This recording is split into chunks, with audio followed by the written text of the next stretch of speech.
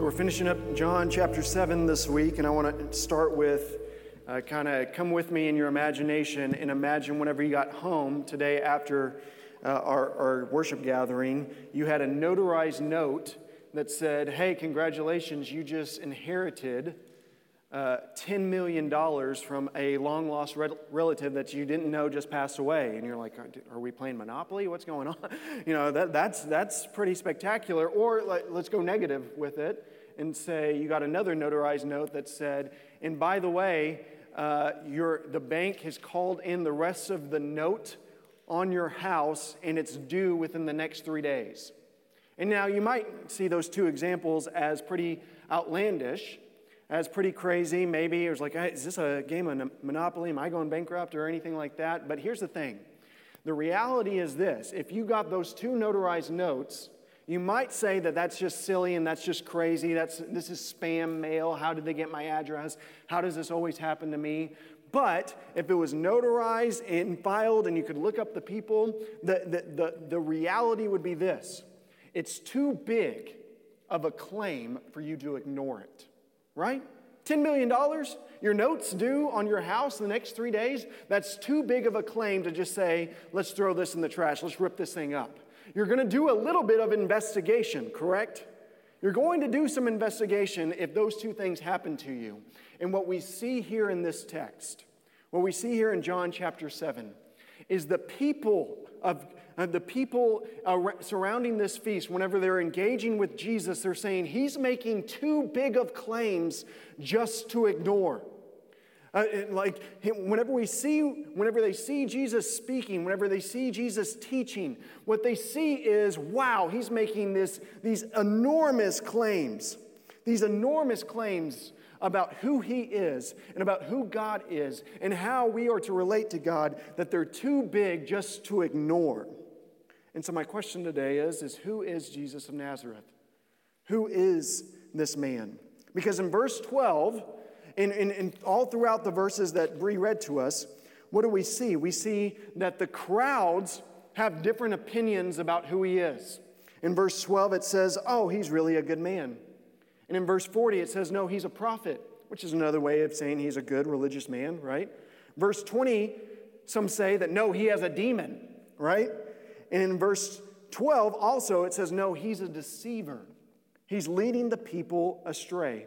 And in verse 41, say, no, I think this is the Christ. So which is it? Which is it? There was a division among them. That's what verse 43 says. Towards the end of this passage, so there was a division among the people over him. There was a division about the reality of who Jesus really was. And Jesus, this is the objective truth, that no matter who you are in this room, no matter who you are around the world, Jesus Christ of Nazareth presents you a problem. He presents you a problem. He demands so much based on his truth claims. What he declares about himself, you have to investigate. You cannot ignore how big of a claim this man makes. And I've said this before from this pulpit, and I really believe it, that one of the tragedies of our cultural moment is that here in the West, we're becoming increasingly and increasingly bored with Jesus. Oh, he's just, church, Jesus, religion, yeah, we get it. Jesus is out there. I asked him into my heart. He forgives me, yada, yada. Now I need to learn, do I invest in crypto or do I not? I need to learn, what's my next thing that I need to be really serious about? And we put Jesus over here in this box to where he's just boring to us. And he's not the central piece. But this is something that we cannot do with Jesus. His truth claims about himself are too momentous to actually ignore. Too momentous not to have everything revolve around him. Not to have everything in the world revolve around him. And so the claims of Jesus demand this. No matter who you are, no matter where you are, that what you think about Jesus, it depends on heaven and hell. It depends on heaven and hell what you think about Jesus. And I got to think that C.S. Lewis, who has a lot of golden nuggets of quotes in the 20th century about Christianity, was thinking about this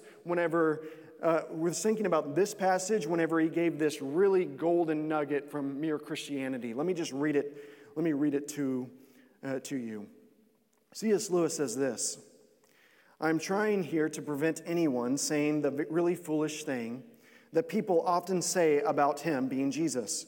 I'm ready to accept Jesus as a great moral teacher, but I don't accept his claim to be God. That is the one thing we must not say. A man who is merely a man and said the sort of things Jesus said would not be a great moral teacher. He would either be a lunatic on the level of a man who says that he is a poached egg," very British thing to say, "or else he would be the devil of hell. You must make your choice. Either this man was and is the Son of God, or else a madman or something worse. You can shut him up as a fool. You can spit at him and kill him as a demon, or you can fall at his feet and call him Lord and God. But let us not come with any patronizing nonsense about this is a great human teacher. He has not left that open to us. He did not intend to." And so we actually see those four things that C.S. Lewis brings up in our passage today. When the crowds are trying to engage with the magnitude of the claims that Jesus is teaching about himself. Number one is he's just a good man. He's just a good man. Number two, that he is a deceiver, that he's trying to deceive the people. Number three, that he's a lunatic or a devil or has a demon. Or number four, he is the Christ. So we're going to unpack these and we're going to see, what do you say about Jesus? And what is your life saying as you're engaging with him? What is the gravity of your life revolving around? Is Jesus just a good man? Do you think he's crazy? Or is he the Christ that we have to revolve everything in our lives around? So, let's look at the first thing. Was Jesus just a good man? Well, Lewis brings this up. Like, if he's just a good man, we have a wild problem because Jesus claimed to be God. He claimed to be God. And if someone claims to be God, this is repulsive to us. But yet, at the same time, Jesus did all these miraculous signs. He did all these things that were absolutely wild and crazy. And the spreading of Christianity has spread in every culture all over the world. And so we have to engage with this. We have to engage with this. Is he just a good man as the scriptures and the people attested to? Well, let's look at this. Jesus, on multiple occasions, used the name Yahweh in referring to himself. Now, this was a big, stinking deal.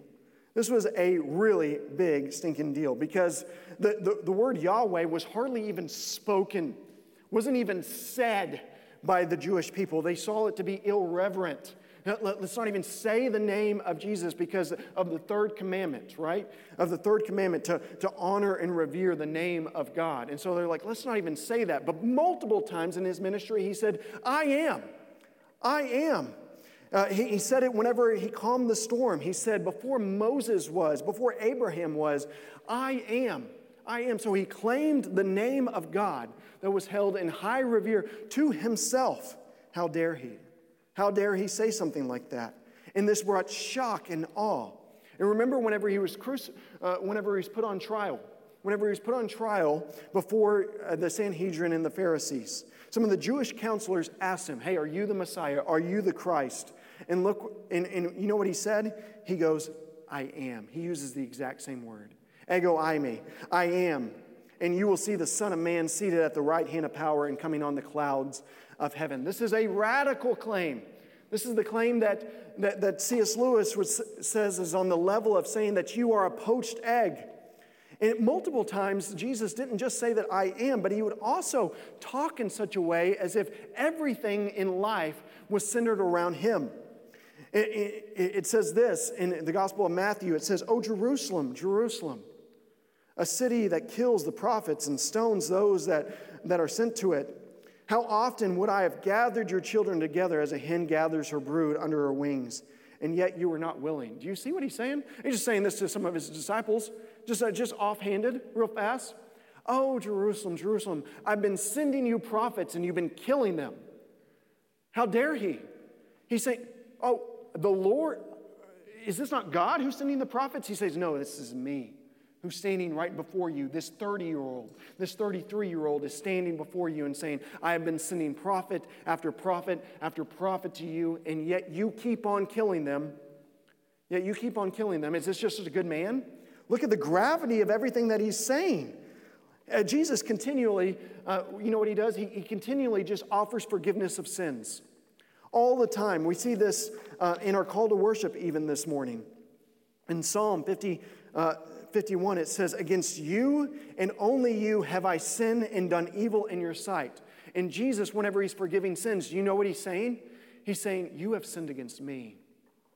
Whenever he's actually trying to heal people and forgive them, he's saying, your sins are all against me, the maker in heaven and the maker of heaven and earth. The claims of Jesus are so radical that ultimately this is what got him crucified. Jesus said that I'm the way, I'm the truth, I'm the life. No one comes to the Father except through me. Unless you hate your mother and father, your wife and children, yes, even your own life, you cannot be my disciples. These are the things that he keeps on talking about. If your hand causes you to sin, cut it off.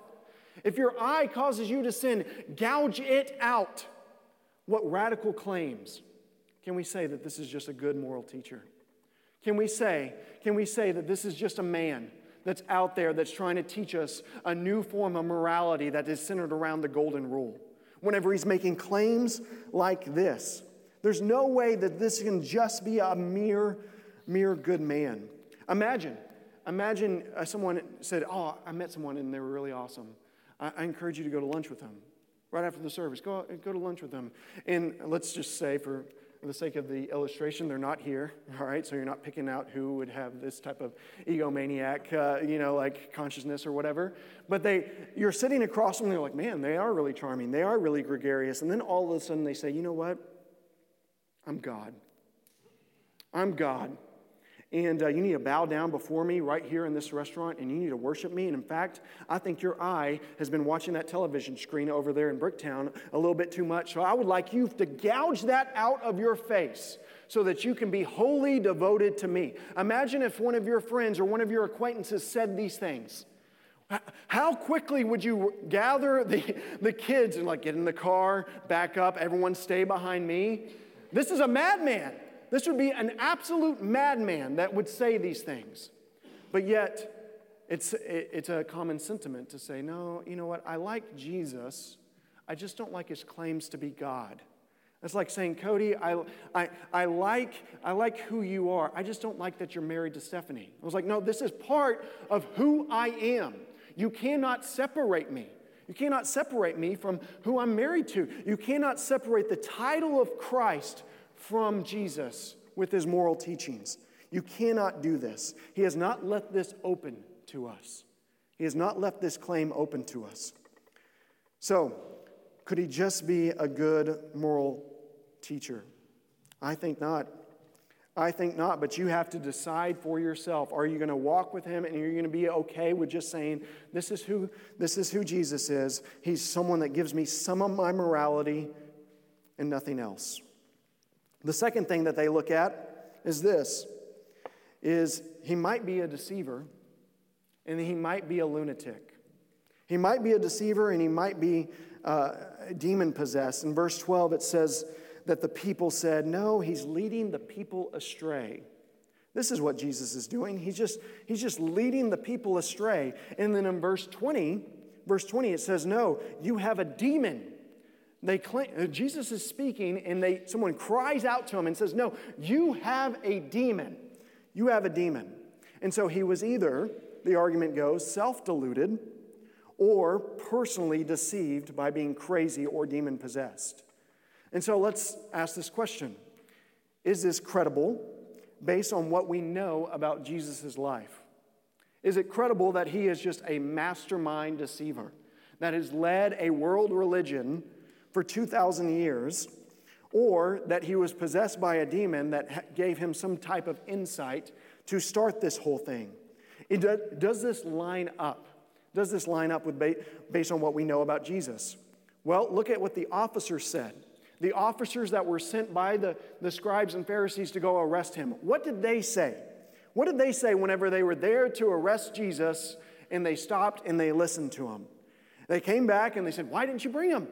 Hey, we sent you to arrest him. Why didn't you bring him? Look what the officers say in verse 46. The officers answered, no one has ever spoke like this man. It's like, have you heard him? Did you listen to his words? Did you see the twinkle in his eye? Did you see the power of which he communicated these things? No one's ever spoke like this man. There's no one that's ever been like Jesus. They were in awe, and they forgot why they were there. And they're like, oh, we're policemen that were supposed to be here, and I guess we should go back. And they came back empty-handed because they were mesmerized by the majesty and the glory of Jesus. And listen, this isn't just what happens.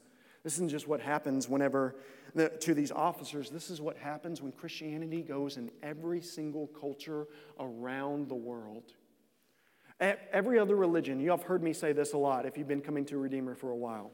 Every other religion, wherever it was founded, it typically stays geographically in that place. And so you'll see Hinduism basically stay in India. The vast concentration of those that are Hindu around the world are all in the exact same geographic location of where it was founded. Islam is exactly the same case. Now, they spread out across Africa very rapidly through conquest.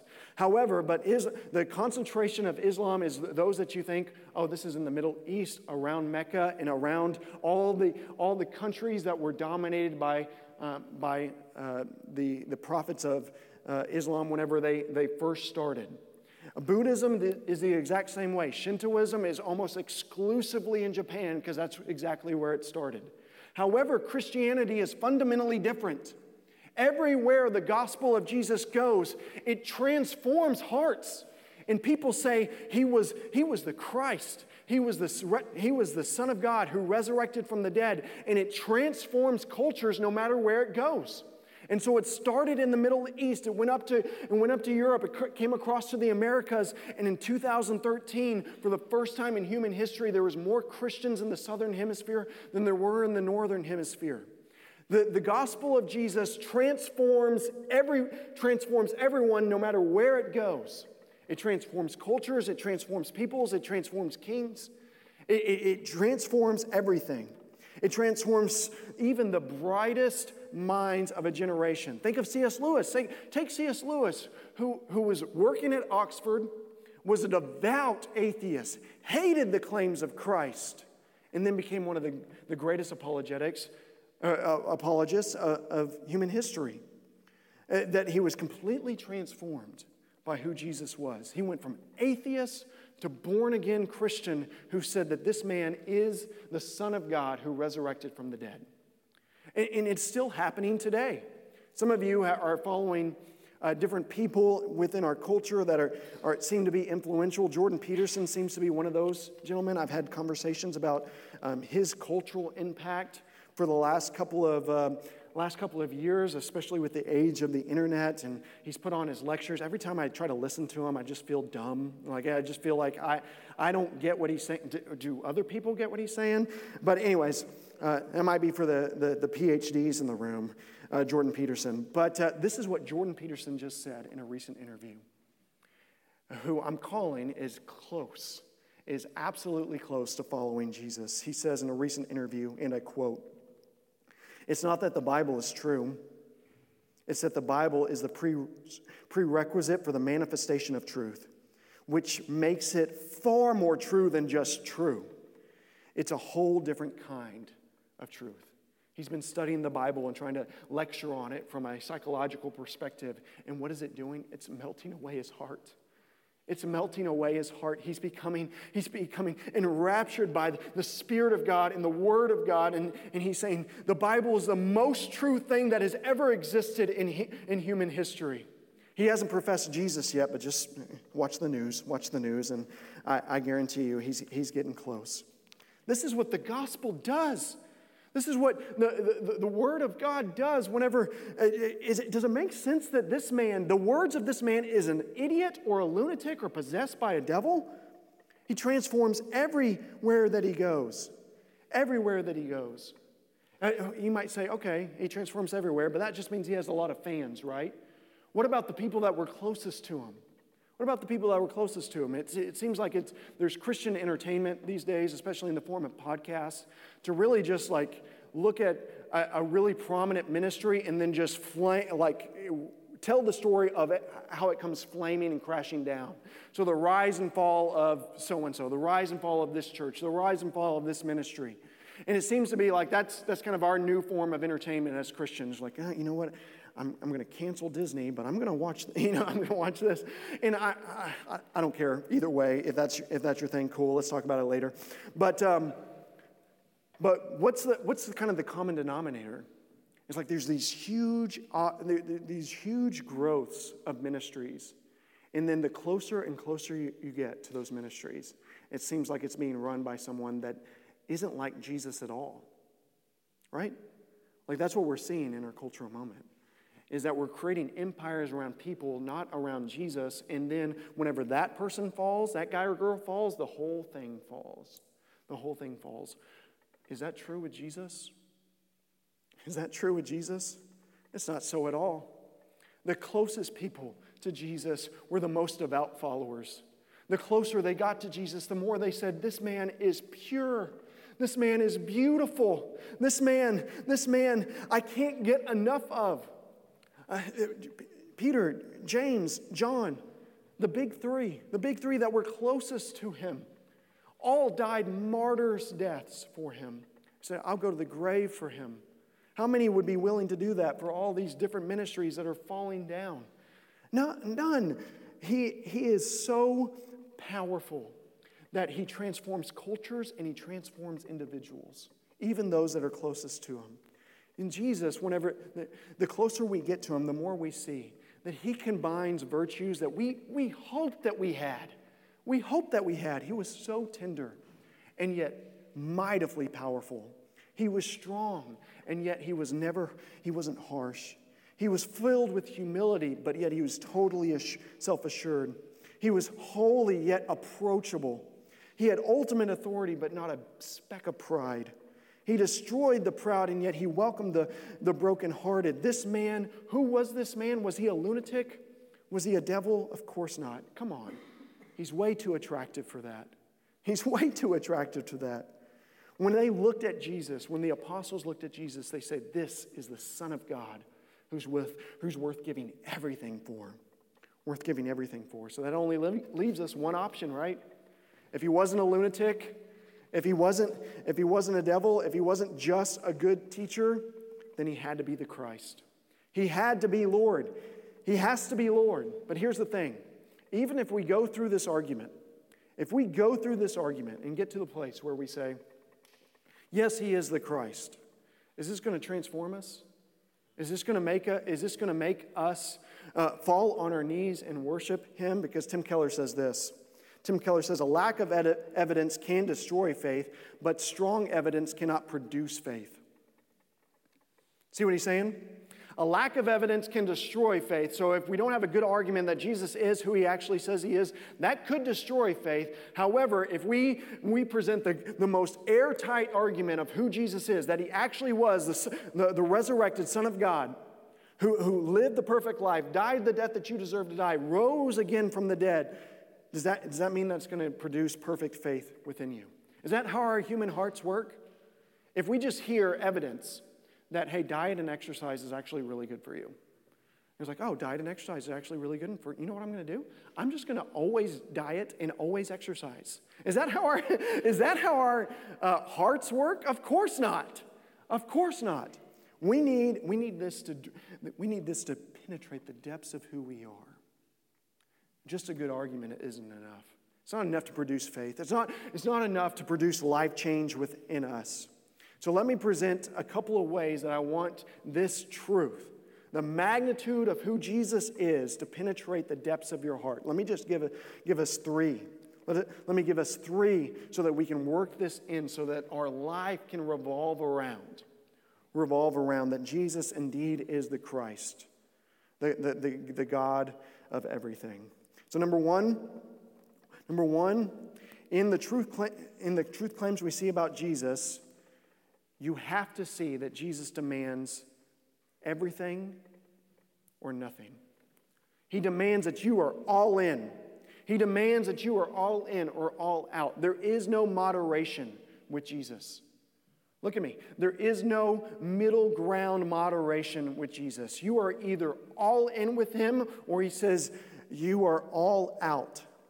You are all out. There was a division among the people over him. Jesus divides people, but Jesus didn't bore anyone. When they saw the reality of who he was, they had to drill down and say, oh, he can't be a good moral teacher because of all the things that he's saying. He has to be the Christ, or we have to kill him. These were the two things that Jesus left open. And listen to me, if you think in this room, it's like, well, man, I'm just kind of bored with him. I am just kind of bored with him. I want to say this very humbly, but directly. I want you to consider, do you know the real him? Do you know the real him? Are you seeing him in purity? Are you seeing him in pure light? Are you seeing him the way that he manifested himself to the people whenever he was walking on this earth? Or have you made up your own Jesus who's comfortable with you treating him as just a good moral teacher? Just a guy that wants you to go to church, throw some money in the offering basket whenever it gets passed around and stuff like that. Or do you see him for who he truly is, where you have to bow down and worship him? You see, Jesus did not establish a religion like any other religion. He didn't establish religion like any other religion. All other religions are basically the exact same thing. There's the mountain, and I got to get up that mountain. Here's the code. Here's the steps. Here's the manual. Get up that mountain. Christianity is totally different. Christianity says, here's the mountain. This is where God is. You can't do it, but Jesus will come down and carry you up the mountain. That's the difference. That's the difference. That's what he was setting up. In order for you to be carried up the mountain, guess what? You have to submit everything to him. You have to allow. You can't say, no, Jesus, I got this. I got this. He goes, you don't get up the mountain that way. You only get up the mountain if I pick you up and I carry you myself. If I pick you up and I carry you myself. You see, what happens in verse 41 and 42, they make some assumptions about Jesus. Let me read it. Others said that this is the Christ, but some said, is the Christ to come from Galilee? Has not the scripture said that the Christ comes from the offspring of David, comes from Bethlehem, in the village where David was from? Look, you see what happened right there? They're looking at Jesus, and they're making assumptions about him. They're like, oh, Jesus, where's he from? Oh, he's from the Galilean region. Oh, okay. Well, then he can't be the Christ, because the Christ comes from Bethlehem. And so, you know what they do? They just dismiss everything about Jesus based on false assumptions about him. And I tell you what, if you're bored with Jesus right now, you have fallen into the exact same trap. You have made some assumption about Jesus that is not actually true. Jesus actually was from Bethlehem. He actually was from the place where they knew the scriptures said that the Christ would come from. But they didn't care enough about it to investigate. They didn't want to grapple with the magnitude of his claims to be God. They didn't want to grapple with the magnitude that he is the Christ. And because they didn't want to grapple with all those things, guess what? They left him by the wayside and they said, I guess we'll just find our own way. They didn't submit. They didn't submit everything over to the lordship of Jesus. And so Jesus says, hey, if you want to follow me, you're either all in or you're all out. You're either saying this is the Christ or you're saying crucify him, because I don't care to hear any more about this. Kill him. And you make him dead to yourself.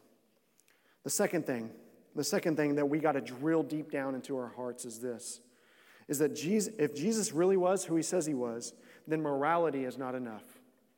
Morality is not enough. We like to treat Jesus like the prophet or the leader of all other religions, but Jesus doesn't leave that open to us. He doesn't say, let me show you the way. He goes, I am the way. He doesn't say, let me show you the truth. He says, I am the truth. And he doesn't say, this is where the light is. He says, I am the light. The end road is me. What you're getting out of all of this is me. You're not going to heaven someday. You're not going to heaven someday wanting to see the streets of gold, wanting to see one of your deceased relatives, wanting to see Moses or Elijah. You're going to heaven someday because you say, I want Jesus. Is that your primary motivation? Because that's the only thing that he's leading us to. He's saying morality is not enough. And it's very common today, right? It's very common today to say, you know what? I'm a tolerant person. I'm a tolerant person. And really what God wants is he just wants us all to be really devout. And so I would never say that a devout Muslim, if they follow the tenets of Islam, is going to hell. Man, that doesn't sound like Jesus. That doesn't sound loving. I would never say that a devout Buddhist is going to hell because, you know what? To each their own. They have to find their own truth. They have to find it. They have to discover it. And really, always lead up to the same mountain, which is God. It's very, very tolerant to say that. But Jesus does not leave that open to us. He doesn't leave that open to us. And if you're in this room and that is your sentimental view, that really all roads are leading to the same thing, you really just need devotion, you're saying that morality actually is enough. Morality is enough. But the central claim of Christ, the central claim of Christianity is this, is that God's morality demands perfection. He demands your holiness. You must be holy, holy, holy to see a holy, holy, holy God. So how is this going to happen? Because in verse 19, look at our text. Verse 19 says this, has not Moses given you the law? And yet none of you keeps the law. What's our hope? Jesus claims that none of us keeps the law. And you say, Cody, are you saying, I get this illustration from David Platt. Are you saying that if there was a devout man who loved his Creator in the rainforests of Papua New Guinea, if there was a devout man who loved his Creator with all his heart, soul, mind, and strength all the days of his life, and if there was a devout man who didn't know the law of God, didn't read the Bible, but to the best of his ability, to perfectly held to the golden rule, which was essentially this, that I should love my neighbor as myself. Are you saying that that perfect man who loved God with all of his heart and who loved people with all of his heart, is that man going to hell? You know what? I grant it. If there's a perfect man in the rainforest of Papua New Guinea, and he is absolutely perfect, and he has never disobeyed the law, yes, he's going to see Jesus face to face someday, even though he doesn't know the name of Jesus. But here's the problem. That man doesn't exist. There is no perfect man. There is no perfect man. There is no perfect woman who is following the law of God perfectly. If that were the case, then Jesus is a liar, and then we should leave here, because right here he says this, yet none of you keeps the law. None of you keeps the law of God perfectly. That man does not exist. Your morality isn't enough. What you need someone to keep the law of God perfectly for you. And who loves you enough, listen to me, who loves you enough to say, I love them so much, I will be their substitute. So whatever they deserve based on their sin, credit it to my account. Whether that's death and eternal hell forever, that's what we need. We need that kind of substitute. We need someone holy enough to stand flat-footed before God and to say, I've done everything that you've asked me to do. And what we have in the gospel is that. None keeps the law. And Paul goes on to say in Romans 3:21, he says that now the righteousness of God has been manifested apart from the law, and you are justified not by your works, but by his grace as a gift through the redemption that is in Christ Jesus our Lord. You're not good enough. He's good enough, though. You don't love God. He loved God with all his heart, soul, mind, and strength. You don't love your neighbor as yourself. He loved his neighbor as himself, with you in mind, by the way, every time he did. Isn't this amazing? What we need is a substitute in our place. Do you see the centrality of Christ in all things right here? That Christ is the one that we ultimately sinned against. Christ is the one who forgives us. Christ is the one who lived perfectly. Christ is the one who died in our place. Christ is the one that settles the wrath of God against our account. And Christ is the way to salvation. Christ is the justifier. Christ is the reason why we stand just before God. Everything revolves around him. We don't need morality. We need mercy. We need mercy to declare that Christ is Jesus. Declare that Jesus is the Christ. Our morality is not enough. What's the third thing we need? The last thing that we need in order for this to penetrate our hearts. The first thing, it's either all or nothing with Jesus. You gotta decide, okay, because Jesus is the Christ, it is all or nothing, and that my morality, my goodness is not enough. And number three, you have to beware of your own biases whenever you are investigating the claims of Christ. Beware of your own biases whenever you are investigating the claims of Jesus. Every week, whenever we gather here, we're opening up the Word of God, and we're trying to declare it. We're trying to read it, but also we have different groups all throughout our church that are opening up the Word of God during the week and trying to understand what it's saying and how we can apply it to our lives. And dear friends, if you're in this room and you're saying, you know what, I need to investigate the claims of Jesus. I actually need to come to a conclusion about who Jesus of Nazareth actually was. My greatest encouragement to you as you are investigating the claims of Christ is beware of your own biases, and the best way you can do that is by getting involved with a group of people that are opening the Bible and reading it every week together. This is the best way that you can do it. This is the trajectory of all of our gospel communities. The trajectory of all of our gospel communities or small groups, if you're brand new to Redeemer, is that we want to start a Bible reading movement within Wichita Falls. A Bible reading movement where we're saturated in the Word of God.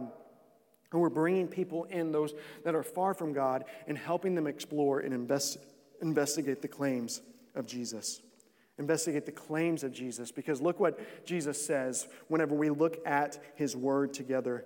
In John chapter 7, verse 18, it says, "The one who seeks the glory of him who sent him is true.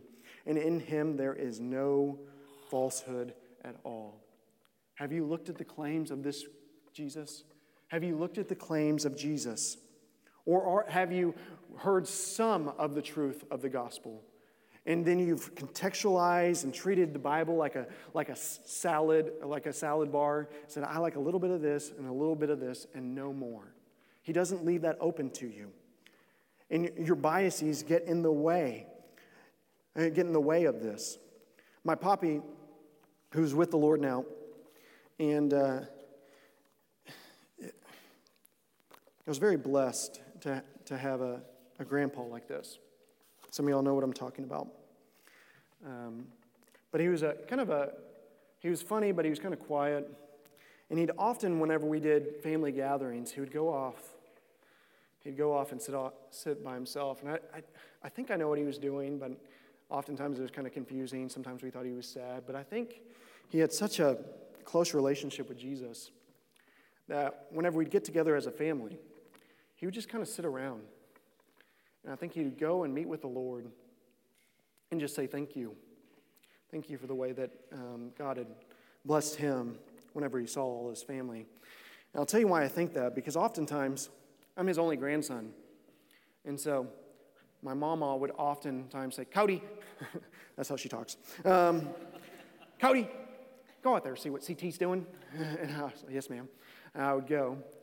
And during those times, I would have the most in-depth conversations about his love and devotion of Jesus.